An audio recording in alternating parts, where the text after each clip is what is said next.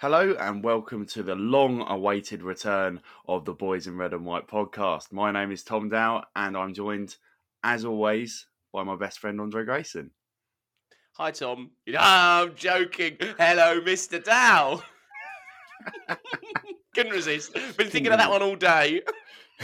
Absolute zinger right there off the bat. So that's Let's just put it out there now, Tom. We don't need to talk about anything else. That's it. That's the yeah. podcast. Anyway, thank you for listening this week. We'll be back shortly with another podcast. It's obviously been a very long time since we've done one of these. I think it was post Brentford away that we did this. Correct. We clearly are anti King Charles is the only possible explanation, because that was the weekend, wasn't it? It was the weekend. It was the weekend, and it's just life gets in the way, doesn't it? So, and obviously, partly because we've been going everywhere and seeing all the games and spending a lot of time with each other at football. So it's kind of neglected the need for these weekly chats. But obviously, that now things are obviously going very well for Arsenal Football Club. We thought we'd do one in the international break while we got a bit of downtime, but should we do it for context? Because the last pod we did was an international break before the World Cup, and we'd just beaten Brentford 3-0. Tom, for 10 points, unless you looked it up earlier, what was the next Premier League game? Oh, wow. Next... Oh, I don't want to tell you. I don't want to tell you because it will bring back bad memories for you, even though it was excellent. Oh God, yeah. All right, you've nailed it with that one. So it was Tottenham at home, wasn't it? It was. It was. So obviously the listeners won't know my debacle from that fateful day, will they? They won't. So it was a day where there were train strikes, as we've had lots of those this year, and I was getting a lift up there with a family friend, and upon leaving, there was loads of traffic leaving where I live down in Margate, and we thought, okay, we'll have to take a bit of a detour here because it's ridiculous. So we took a detour, and the guy driving went down the biggest crater that anyone has ever seen on a road. And as soon as he did it, you could tell the car wasn't driving correctly. He proceeded to drive probably for another 2 miles with a completely flat tyre.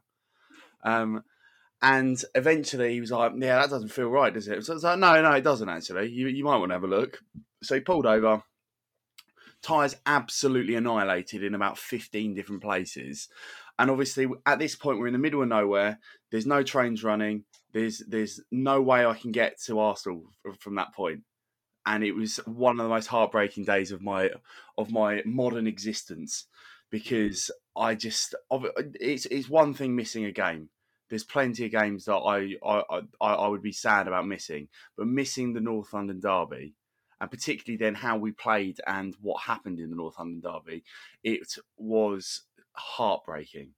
And I know that you've had equally traumatic experiences previously with the North London derby, so we've sort of shared our anguish within that. But obviously that's a long time ago. I'd like to say I'm over it. I'm not. What I thought I'd do is just a selection of moments since that Brentford game for us to muse upon. So that week we actually beat Bodo Glimt at home 3-0, and then Liverpool with games like Leeds away, Southampton away. The one I sort of wanted to shout out was we went to Eindhoven to watch us lose against PSV.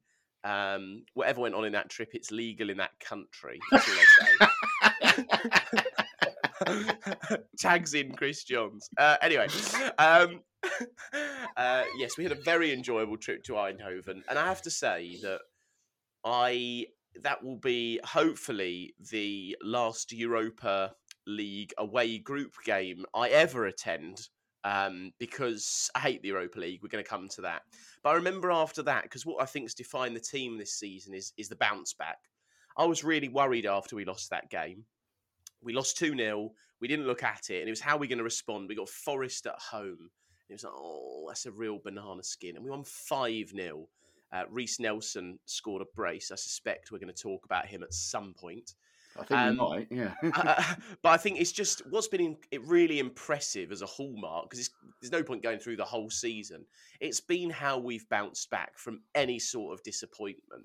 I mean, that is the single biggest change in this Arsenal side from previous years. You know, I think we had the wobble, Everton, Brentford, City. But since then, going to Villa, going to Leicester, beating Everton at home, the Bournemouth game, forget the Europa League, beating Fulham and beating Palace, we have been immaculate in our response from that City loss. Absolutely immaculate. I think really it's focusing on that block of time, because I mean, one of the reasons we haven't done this podcast is I haven't got the energy to talk about it, because what the team are putting us through, that Jorginho winner at Villa Park, Tom, I mean, one of the things I often think is people say to me, why'd you do it? You're mad. You're going up and down the country. Like, what? How is that your weekend? And then Jorginho scores that goal off the back of Martinez's head. And I can show them that moment and say, that's why. Yeah. No, completely agree. And obviously we've been very fortunate in that period that we've had not one of those moments, but two of those moments. Can you talk to me about your Reece Nelson experience? So my Reece Nelson experience, and obviously listeners will know that we sit on opposite sides of the ground. And about probably the 85th minute, a couple people from my row start leaving. And I could not believe what was going on. So by the end, I sit on a little row with about 7 seats. 5 people had left before the end, and I just was like, It's not like it was a nothing game. It's a game where we're pressing for a winner. We're pressing to maintain our title charge, and I can't fathom what goes through people's heads to go, okay, well, we'll leave at this point. So that was unbelievable. And I've since seen the one of the guys who sits next to me at another game, and I didn't say anything to him because I was like almost disgusted by that performance. But anyway, we'll get onto that. Anyway, so as we get the corner, and it's pretty obvious at that point that that's going to be the last possible opportunity for us to get a goal. And as the corner comes in and it's headed away, I'm thinking, right, well, that's that then. That's 2-2, drop points. Probably going to be a tall order to hold City off now. And then it drops to Reece Nelson. And I know we spoke about Reece Nelson saying, I shifted it onto my left foot and bang! That's not happened, Reece. Yeah, Reece, watch it back. That didn't happen, mate, but all credit to you. But I don't think he'll never hit a ball that cleanly in his life with his weaker foot. No. And he's obviously rifled it into the back of the net, and it's pandemonium in the stands, isn't it? It was absolutely chaotic, and I don't think since we've been at the Emirates there's been a moment of jubilation quite that extravagant. Obviously, there's been moments since we've been at the ground, but I don't think there's been that one that's felt quite as intense as that. Well, Arshavin and Welbeck. The argument for the Welbeck one was that was against the direct title rival. But absolutely. I don't think the way the ground has been, the way we believe in this team, the way this team is loved and adored, that was the pinnacle for me of the Emirates moment. I mean, that was the greatest. I was trying to think, can you think... I've got one goal, and it's actually a non-Arsenal goal it reminds me of. Have you got an Arsenal goal that made you feel that way in our lifetime that you can think of? Of course, Michael Thomas beforehand, and not... I mean, this isn't that good. Have you got a goal that's that close for you? I don't know, really. I'm trying to think of it. Like, certainly not like a stoppage time winner, like the last kick of a game. Certainly not in to a that title extent. race. Not in a title race, no. I mean, the closest I've got is Makeda for Man United. Yes, against Aston Villa. And I remember that goal, and I was like, oh, well, that's amazing. And I really didn't want them to win that match. But it was like, well, fair play. That's happened. Yeah, I completely agree. There's in a title-winning season potentially. I keep saying potentially. You're going to get moments. You have to have those moments. Like there's never going to Hmm. be a game where a season where you play brilliantly all season, and there's going to be times where you need to dig deep and you need to find an unlikely hero. And obviously, Reece Nelson was our unlikely hero. Then I don't think anyone would have when he came on. I'll be honest. I was a bit like I saw why he came on because Emil Smith Rowe didn't look at it at all. Looked absolutely shattered. Bear in mind he'd just come back from injury as well, Mm. and I completely understood the change. But I was thinking like you need 2 goals, and it just doesn't really fill me with confidence. And then obviously he comes on, gets an assist almost instantly, and Mm. then does that at the end. And my celebrations to after that, obviously, I'm sure it was similar around your area where everyone's just jumping and hugging Mhm. every person imaginable. Yeah. And I honestly could not breathe for about 15 minutes after the game. I felt like I needed an inhaler. It was that intense, and I phoned my dad, I phoned my brother, I phoned my wife, and no one obviously was there, so didn't sort of have the same reaction that I had. But it was just I had to talk to someone about it, and I think you had to shoot off after the game or something. So I think that's Did. why we didn't embrace after that. But yeah, it was insane. But honestly, and then I got on the train on the way back, and my wife said to me, "Can you let me know when you're on the train?" I was like, "Yeah, absolutely, I'll do that." So I got on the train, instantly sat down, and scrolled through Twitter for the next 2 hours. Looking at all of the fantastic content that was coming out, and completely forgot to text my wife, and she was quite annoyed at me. When you just appeared at home Yeah, and she's like, Reece Nelson was there. yeah, Um, I mean, I think so. Since then, I mean, the worry we went straight to Sporting, and then probably I'd say Fulham was the easiest away game we've had in respect of calmness. It was certainly the most serene. Maybe Bournemouth away earlier in the season, the 3-0, but yeah, I didn't get a chance. Couldn't quite get a ticket for that one. But Fulham away was just an absolute delight. It's a great ground to go to. it is. I think that's the most serene. And then I just want to talk to you a little bit about the Europa League because I was very mixed in what I wanted. I say mixed, I can say it now. I wanted us to lose.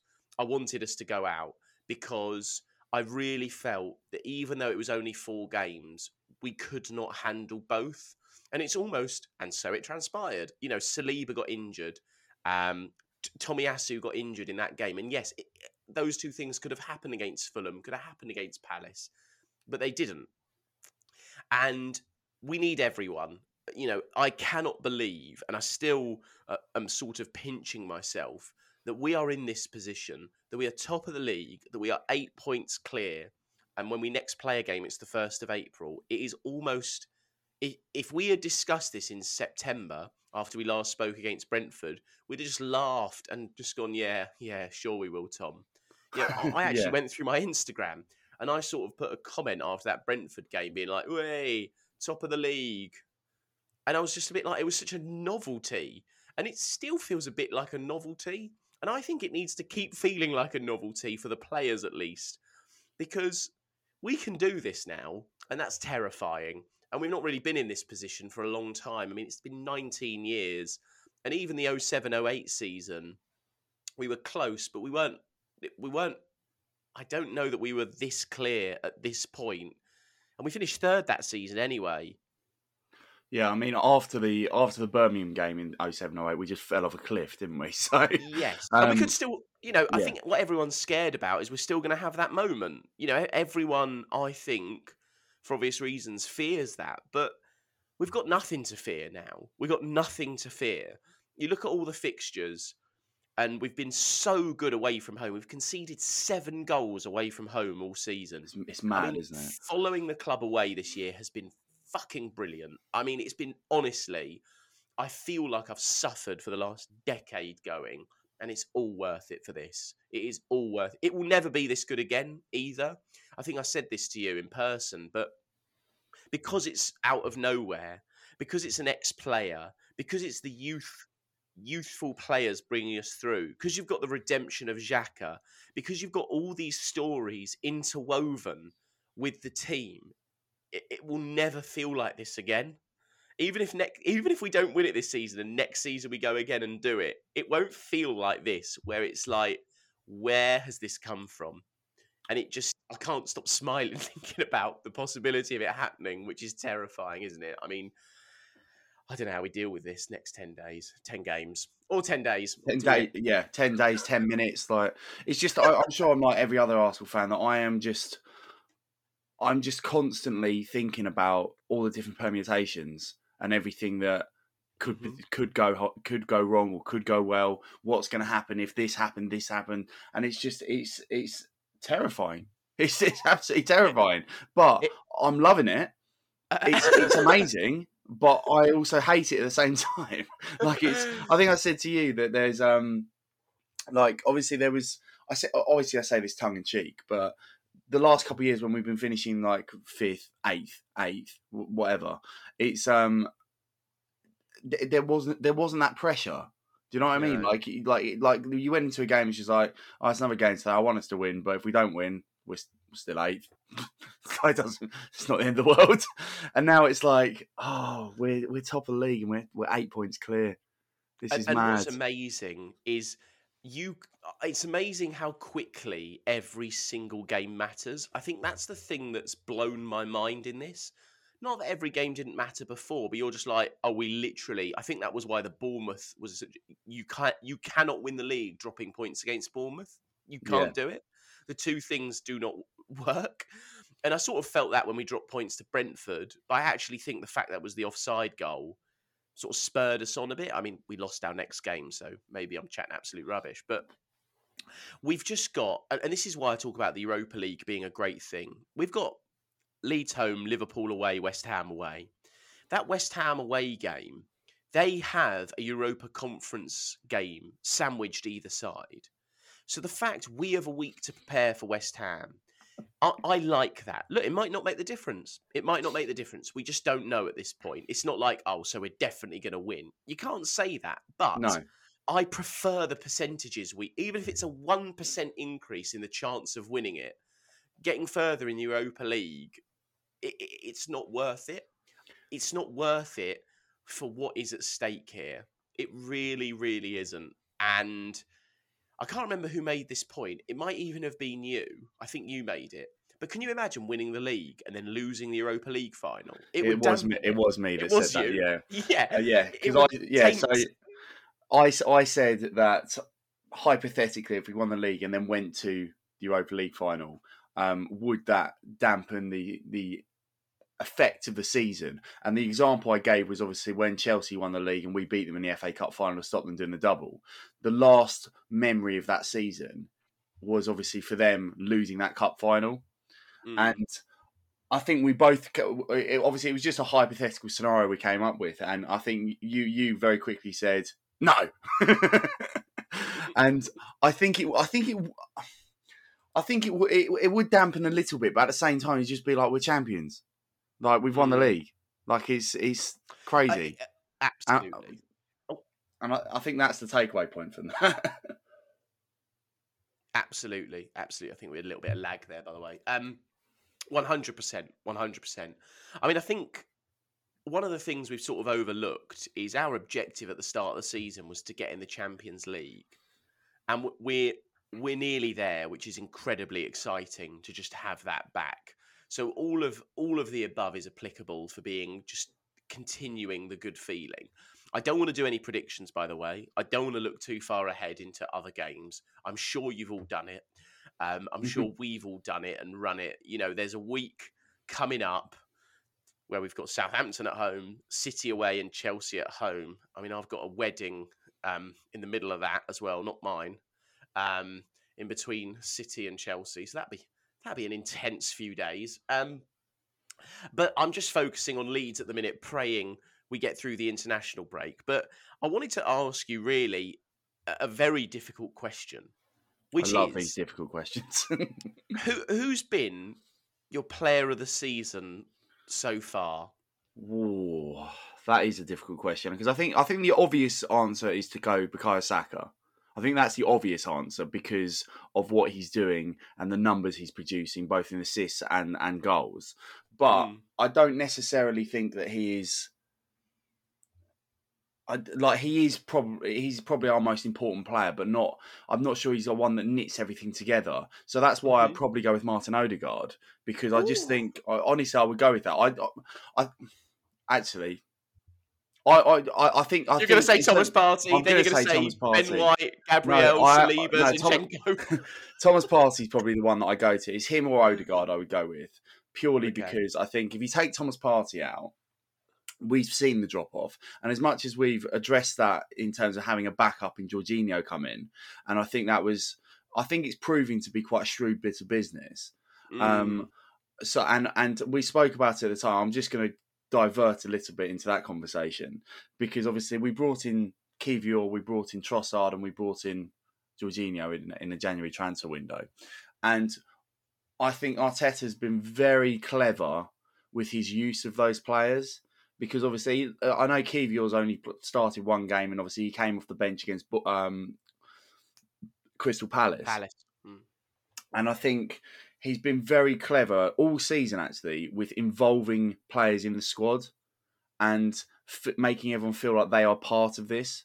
And I think bringing players in that in January is obviously it's always a risk because it could upset the sort of dynamics of that squad.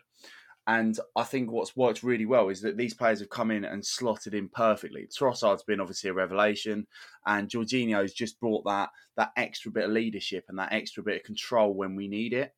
And obviously, there's going to be times that he's going to be required. But I think even looking at the Bournemouth game when Reece Nelson scored, the first player who ran on the pitch from the sidelines was Jorginho. Mm. And I think that shows that he's just come in straight away and he's just embraced the challenge rather than Mm. thinking, oh, I've been booted out of Chelsea. This is just another payday like we've had with previous Chelsea players, we feel. Mm. It's felt very different. But going back to the original point, which was obviously the most important player of the season, Thomas Partey is ridiculous. He's absolutely ridiculous at football. But I do think from an attacking sense, I think you can almost answer this in two by you've got your defensive general in Thomas Partey who knits everything together at the back, and in that defensive third, going into the middle third. And then you've got Odegaard just doing whatever he wants. And when Odegaard plays well, we invariably play well. And I love him. I absolutely love him. I mean, the thing is, what's interesting, isn't it, is that I have loved Ben White this season. Aaron Ramsdale has gone under the radar almost everywhere, but he Yes. has been exceptional. Exceptional. And then I look at someone like Granit Xhaka and the redemption arc, but he is so core. I mean, I looked at that Bournemouth game and he didn't start. And is that why we conceded after 9 seconds? No. But did we maybe lack focus that he brings with his leadership? Maybe. It feels like that. I don't think we've played well without Granit Xhaka in the last 4 or 5 years. I really don't. And I think he's been absolutely slated by fans, because he gives the ball away. I've never dug him out over that. I've always thought he's had a very harsh ride from the Arsenal fans. But he is so crucial in how we play down that left-hand side. And then you look at who else is down that left-hand side. Martinelli and Zinchenko. What a pair of players.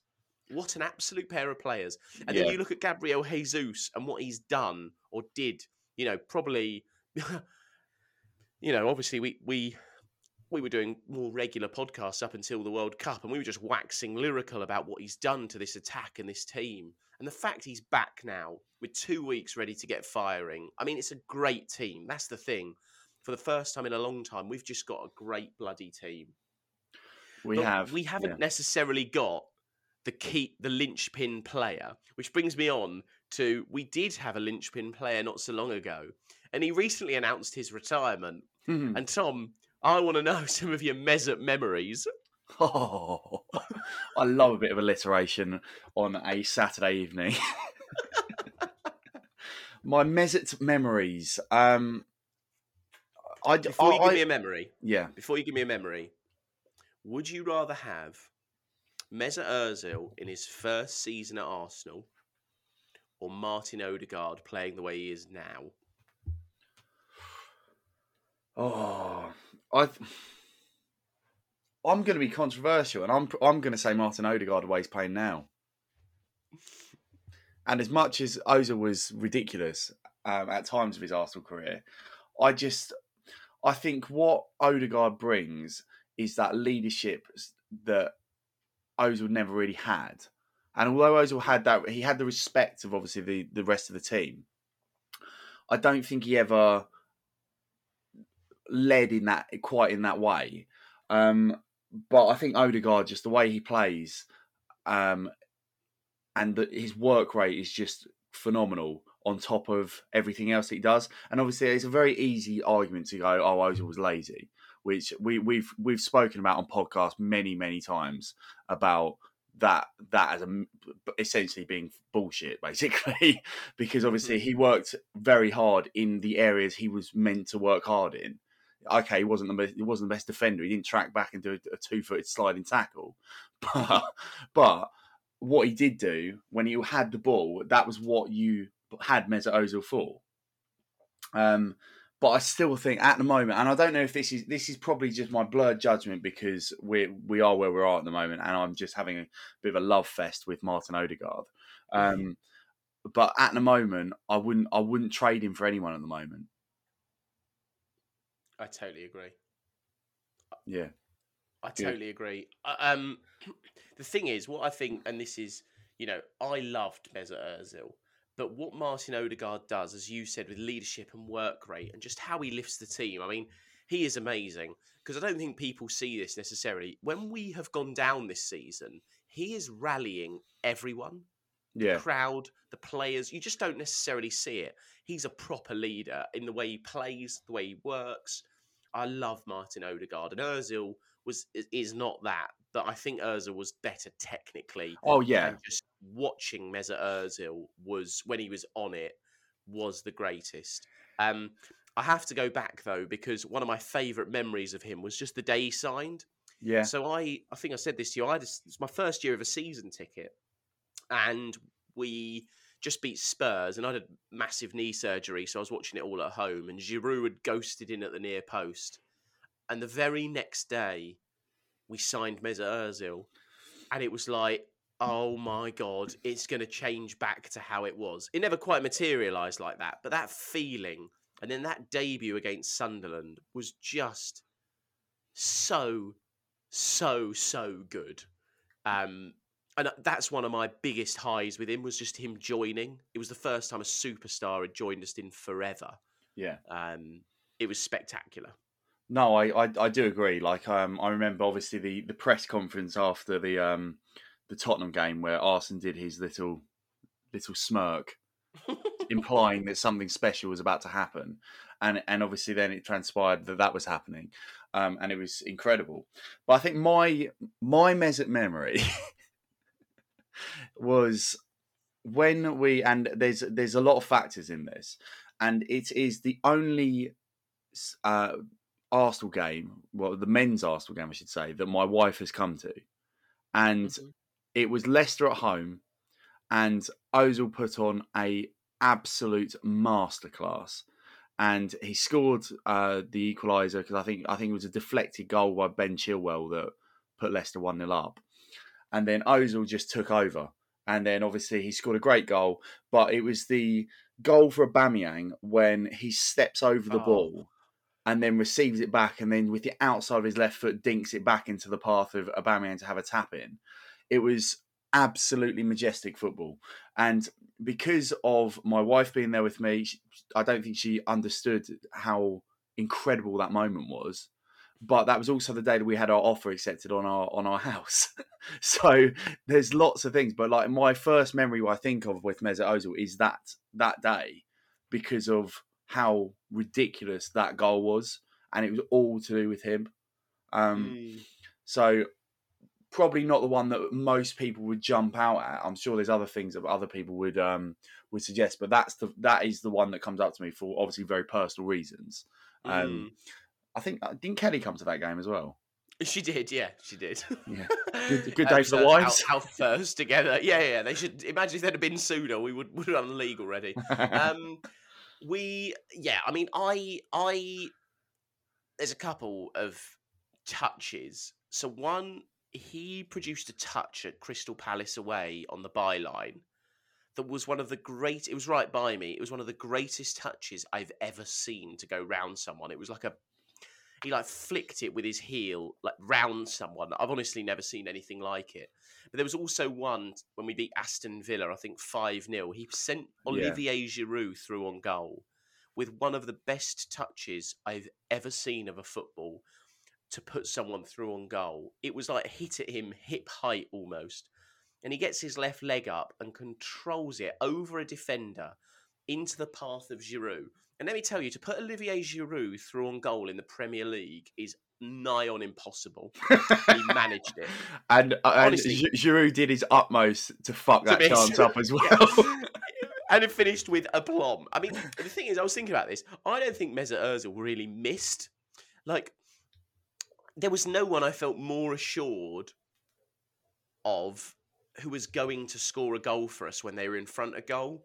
So like that goal against Man U when we beat them 3-0 and scored 2 in 2 in 7 minutes or whatever it was. So good. The Liverpool one as well with where he dinks it over Mignolet, or that where he does that shot into the ground. Well, Arsenal walking in a winter wonderland. Oh, what a great piece of commentary. We didn't do that. And then another one was Bournemouth at home. We beat them 2-0. Gabriel, the first. Gabriel. What was his last name? The one who's now at Valencia. Gabriel Paulista or something like that. Pauletta. Yeah. Whoever it was. He scored a header, and then Mesut Ozil and Ramsey produced some absolute magic, and Mesut Ozil made it 2-0. And that, I believe, is where the Mesut Ozil chant started around Boxing Day. But he was the first person who, in a long time, got me believing. It all went a bit wrong, no question. But fair play. I mean, I loved Mesut, but him retiring was like almost an era of Arsenal retiring for me. Yeah. And we've got this new era now. And there's I don't know whether you heard this on the Arse blog extra, but I can't stop thinking about this phrase that Gunner Blog said, was that Arsene Wenger built the Emirates, but Mikel Arteta turned the lights on. But as people who go away to nearly every game, this has been the most incredible season in my life. I'm 31. I've gone away for 10 years. Whatever happens now, this has been the most sensational, memorable season. I cannot believe this team is where it is. And look, I think we're actually set up for years and years, but I don't care about that. Winning the league this year will be the greatest thing that happens in our footballing supporting lives. I really believe that. And that's why it's so hard, on the backdrop of Man City with their oil and their big oaf up front, who's obviously fucking incredible. And, their billion-pound backline or whatever it is, their plastic fans, their empty stadium, they stand for everything that modern football is that we hate. And here we are with our young players, our superstars, with our ex-player as a manager, trying to overhaul them and succeeding so far. It's almost, if you were writing a script, a story for how Arsenal win the league after so long without looking like they'd compete, it is this. And it's just so brilliant, and you've got to take it all in. You've got to enjoy every win, take every moment for what it is, because it's been special. I'm trying not to think about the next game and the next game and the next game. I'm just trying to think, oh my God, Bukayo Saka took a pretty good Premier League left-back in Tyreek Mitchell and literally destroyed him in the last game. He literally destroyed him. Emil Smith-Rowe has just scored, by the way, for the under-21s. Excellent. And, knowing that he's getting minutes and these players are coming back, we've got a great squad. I want for you, without the league, just as we round this off, before, like, winning the league would be spectacular. But is there what one thing other than winning the league do you hope happens this season? If you could say, I want like, if I could pick one thing, because you were beating Tottenham home and away, that was amazing. We beat Man U in the last minute. We've had the last minute winner. What's the thing you want, like the win or the goal that you want more than anything, if you could wish cast it? I I want us. I would love us to go to City and beat them. And like, out of all the other results, I'd love us to go up there and just go, you know what? Fuck you. Fuck all your money. Fuck all your expenses and your stupid fans. Just go up there and beat them and show that we're better than them. Yeah. That's what I'd want. Yeah, I've been trying to control myself, but can you imagine what it would be like? I've been thinking about this, but I encourage everyone to just dream for a minute, close their eyes and dream. Can you imagine going 2-0 up at the Etihad with 5 minutes to go? Can you just imagine what that might feel like? I can't even think about it. My head explodes. It would be that good.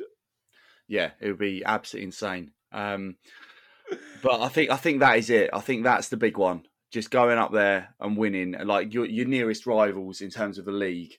I think doing that and making a real statement at that point.